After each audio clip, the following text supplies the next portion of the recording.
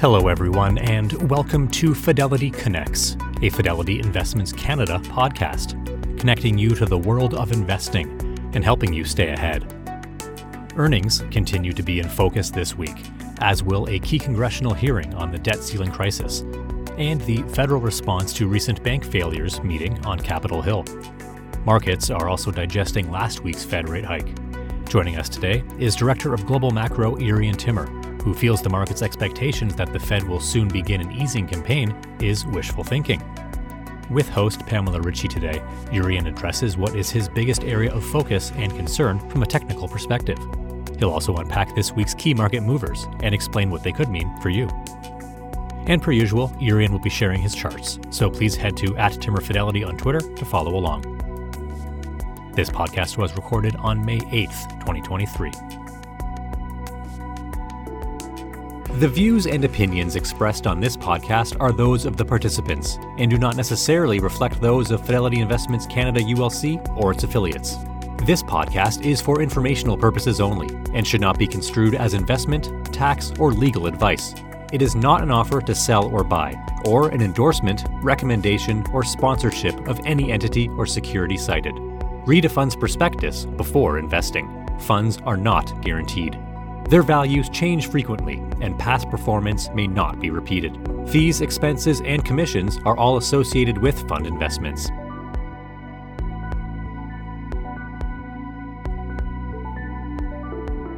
Hi, Jurrien. Very pleased to have time to speak with you today. How are you? Good morning, Pamela. Yeah, great to have you join us here. So there's lots of headlines. We know that. We'll go through some of these things. I mean, April is behind us. We saw the jobs report and it was a big week last week. I wonder if we kind of go back before we go forward, actually. So we'll start off today with valuation versus earnings, which Jurrien tweeted on May 8th. And again, that's @TimmerFidelity on Twitter. You know, it's kind of the same story that we've been discussing, but obviously, we know that earnings have been coming down. The Fed has been raising rates. So we're in that very late stage of the business cycle.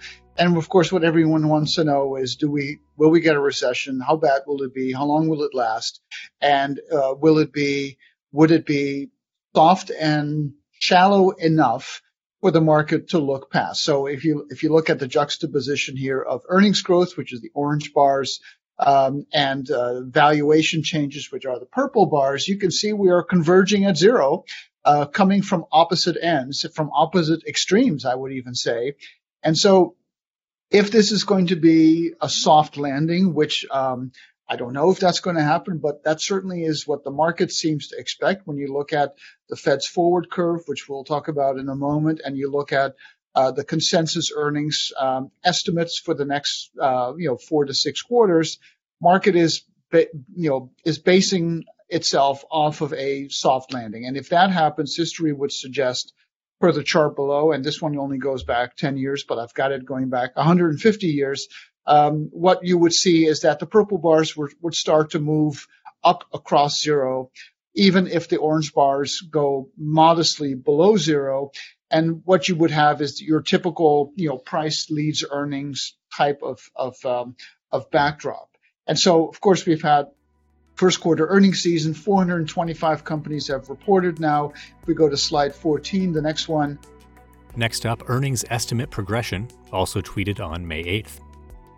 It was really a very strong quarter. And I think, the last couple of quarters have been ones where I think the marketplace, would say, myself included, that, if there's going to be another shoe to drop, it should be like now-ish that it would drop. And so what we see here is the chart I usually show, which is the progression of growth estimates going into the beginning of the quarter, which is the vertical line. And so the pink line is Q1.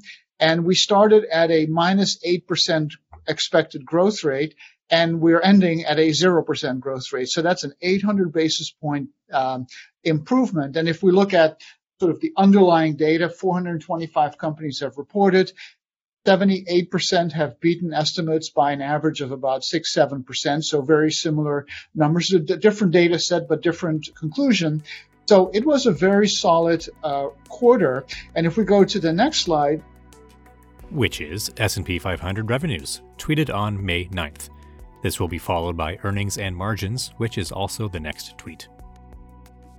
It kind of makes sense because one of the things we've been discussing the last few months is that while we're focused on the bottom line, earnings, margins, etc., the top line, revenues, continue to make new cyclical highs. So that's the black line on the top there. And, that is a nominal chart, of course, so inflation is going to play a role there. But still, revenues have not skipped a beat during this entire period of the Fed raising rates from 0 to now over 5%. So it's pretty remarkable. And, the bears out there will say, just wait. It's just been, maybe the bear market has been postponed, but it's still coming. And in the meantime, if we go to the next slide, you can see that, in between earnings modestly falling and revenue staying up, the difference is that margins had been falling and are now stabilizing. And you can see there in that dark blue line that that's exactly what's happened. So margins are at 12% and holding. 12% happens to be the pre-COVID cyclical peak as well. So right now things are still stable. And, we discussed last week, why that might be. And I pointed out several reasons, I think. And one of them is that, corporates and homeowners, at least in the U.S., have largely termed out their debt. They locked in those low rates a couple of years ago, and so therefore they're unlikely to be that sensitive to rising rates. And the other one is that, obviously we're seeing a lot of headlines from the banking system, and the smaller banks and the smaller regional banks obviously are hurting here because they're seeing deposits flee, either because, depositors are not feeling comfortable with that bank, or more likely, they're just looking for higher yields elsewhere. Remember, you can buy T-bills in the States or money market funds at 5%. The average rate on bank deposits is only 0.5%. So deposits are moving out of banks. And if those banks have invested those deposits via the fractional reserve system into loans or bonds, and they bought those bonds, 2 years ago at 2%, they're going to need to realize losses in order to keep their capital ratios in line. So the banking story has not gone away. It was front and center again last week with PacWest and a few other names. But for the large banks, the super large banks, I think this notion of having termed out their debt, I think is also applicable. Next slide is yield curves, which was last tweeted on April 27th at the time of recording, but keep an eye on Jurrien's most recent tweets for an updated version. So in this chart, and this is not a perfect way to look at it, but we know how inverted the yield curve is. That's the black line. It's the most inverted in 40 years, and usually that spells trouble because an inverted yield curve means banks are upside down in terms of their funding versus what their assets are yielding. And so then they stop making new loans, which leads to a credit crunch, which leads to a recession. But if you look at the fact that the mega banks offer deposit rates of basically zero, then all of a sudden, if that is their funding, which generally it is, you can argue that that purple line there, that their yield curve for the mega banks still remains as steep as it ever has been. And so it's hard to point to the credit crunch scenario and therefore a recession. So I don't want to explain away the likelihood of a recession. I think that still should be everyone's base case sometime in the second half of the year or early next year. But there are very easy ways to illustrate, and you never want to say it's different this time, but there are easy ways to illustrate why that recession may be not biting yet, because the funding costs for a large part of the economy remains well below where the Fed is going with interest rates, and therefore the economy seems to be less rate sensitive than maybe it has been in the past. And with the jobs number on Friday, there's still strength, another thing that you pointed to last week. Yes, exactly. The jobs report was still another decent report, a couple 100,000 jobs, 3.4% unemployment. And it's pretty amazing. The Fed has raised rates so aggressively by so much in such a short time, going from 0 to 5.25 in the span of a little bit more than a year. that, the fact that there are barely any signs of a recession. I mean, yes, there are some layoffs in the tech sector, but, I was in downtown Boston yesterday, or not in downtown, but in the Back Bay. I was on an airplane. I was in Orlando at a conference last week. Everything is full. All the airplanes are full. The streets are busy.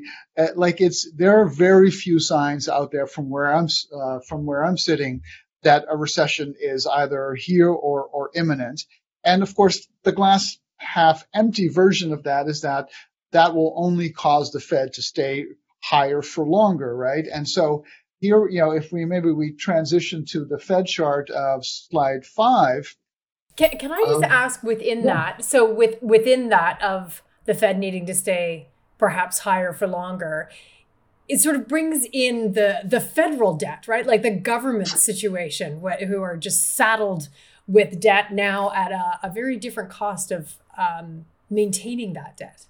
Yes. So this is clearly becoming an issue, and we saw last week when the Fed did take the free option to raise rates one more time, and we can pull up slide 5 here. And that slide is the Fed and the market, tweeted on May 3rd.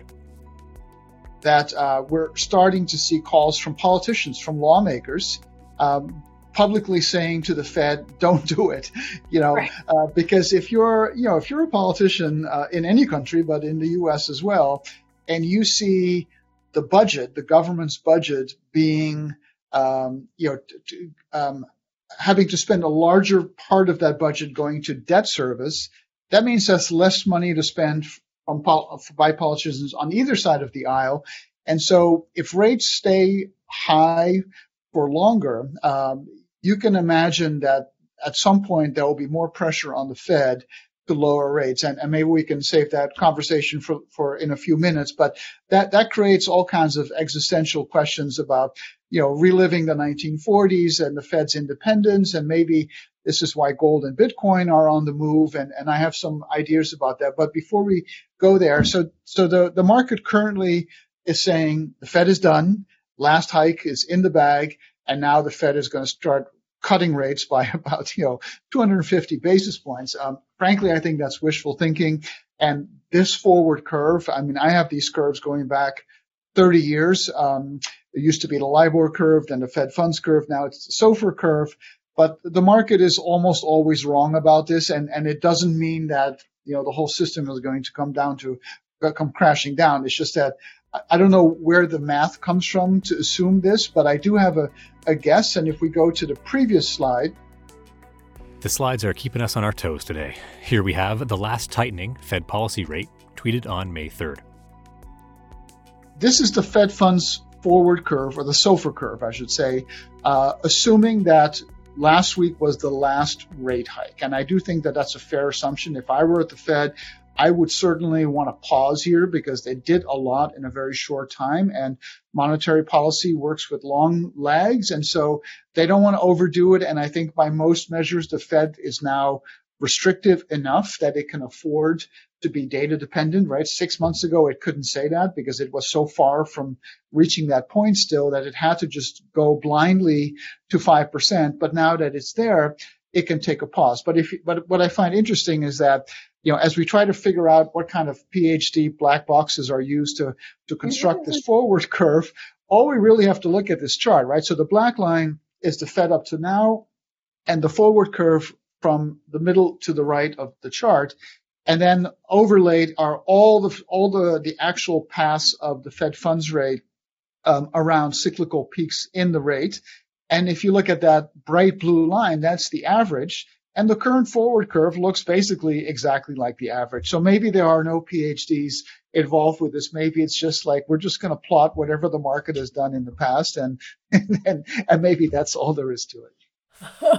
It's so fascinating how all of this is coming together. And then would you say the side of things are breaking, or is, how concerned are you about the banking story right now? You've mentioned it, but it's a pretty big headline being followed right now.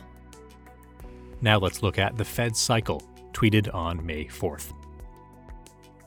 So it's a two-tiered story for the banks, right? So if you're a smaller regional or a community bank, clearly are problems, right? So the top line here, I show the bank deposits going back a couple of decades, and you can see that we lifted far above the typical trend line during COVID when the Fed obviously created trillions of bank reserves, and some of those reserves turn into deposits.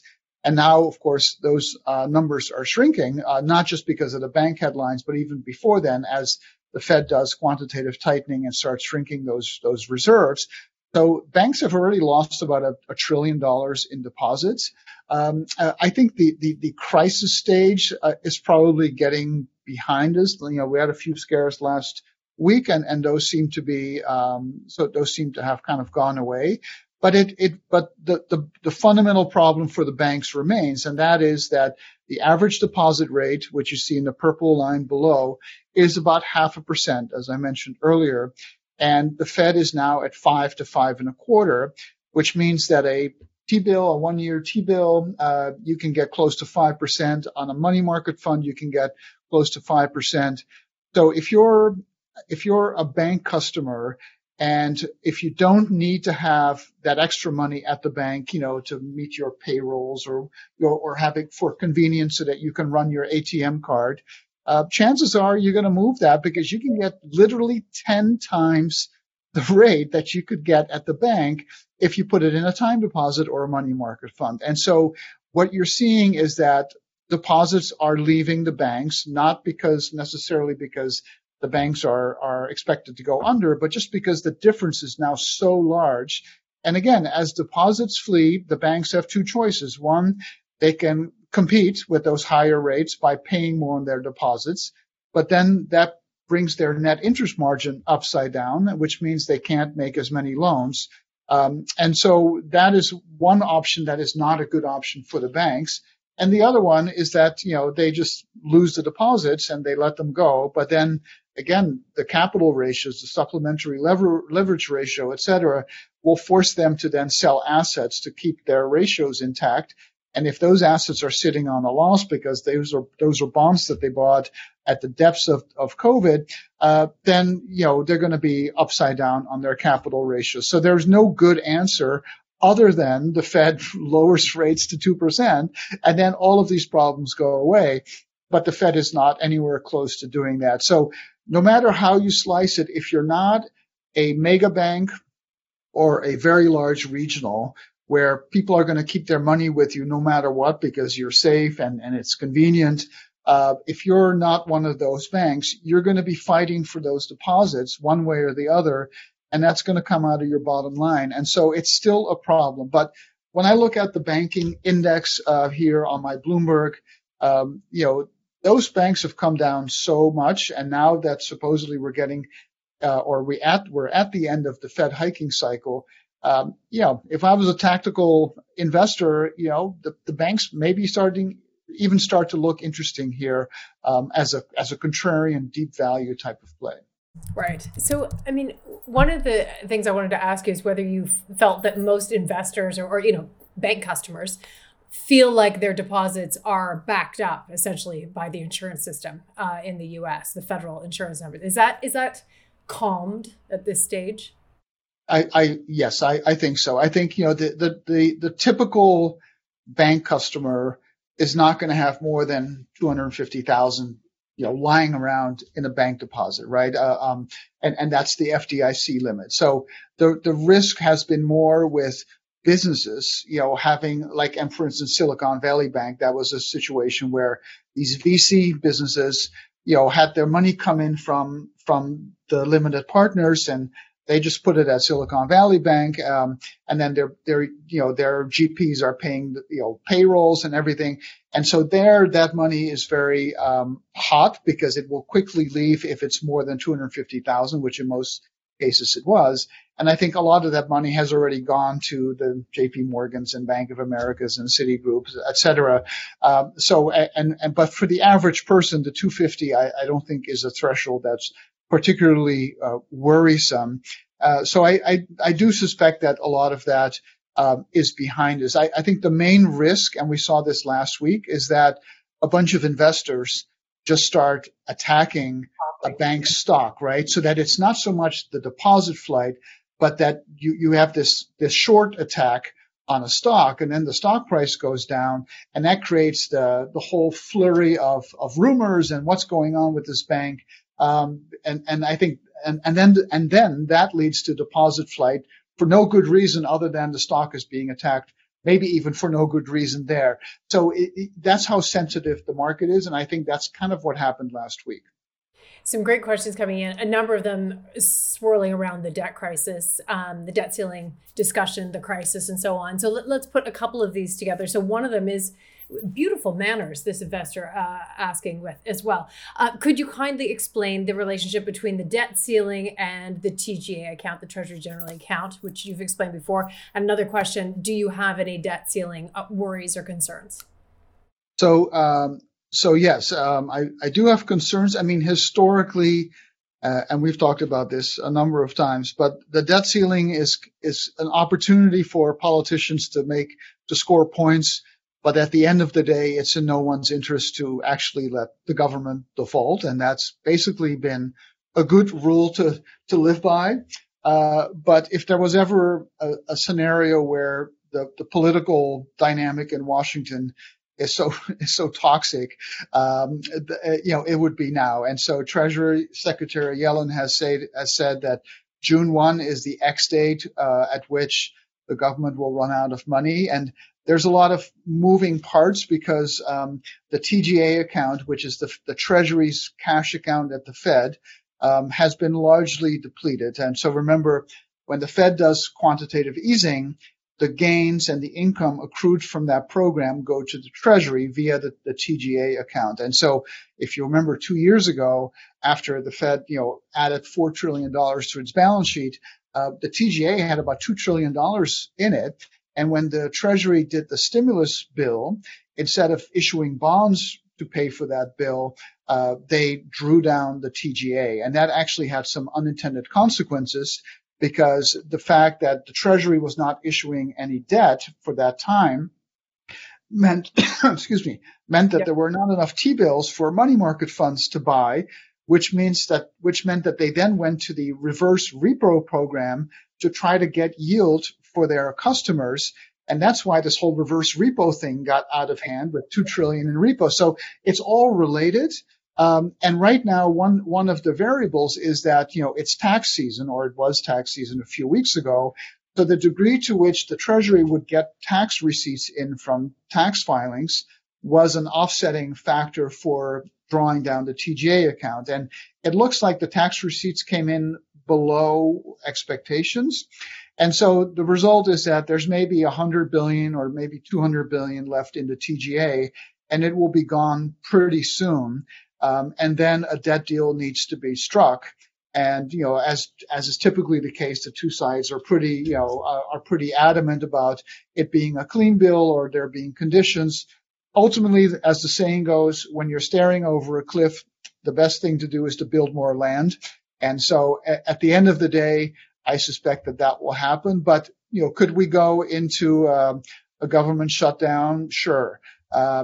Is there a chance that maybe some T-bill payment will be technically defaulted on? If you look at the shape of the very short yield curve, so T-bills that mature in a month versus in 2 months, there's a very large difference between the two. So the market's already pricing that in. I mean, ultimately, I'm not particularly worried. I don't think the U.S. government is ever going to default, in a real way on anything, even if there is a temporary technical default on a T-bill or something. So my sense is that, it's sort of whatever happens, if there is a volatility episode, kind of like what you had in Brexit, many years ago, that ended up being a dip buying moment. And I think the same would happen here. But we have to live through the theatrics first. Yeah, fascinating. Lots of questions on that. So it's great to have you weigh in there. Is that perhaps something let's go to these first. So what is the prospect of bank acquisitions by bigger banks? This is in the US, obviously, will that create more balance in the banking sector? Do you think, it's sort of that overbanked question, essentially? Yeah. So the U.S. is overbanked. I believe we still have 4,000 banks. We used to have many, many more. During the 90s, there was a very big wave of consolidation.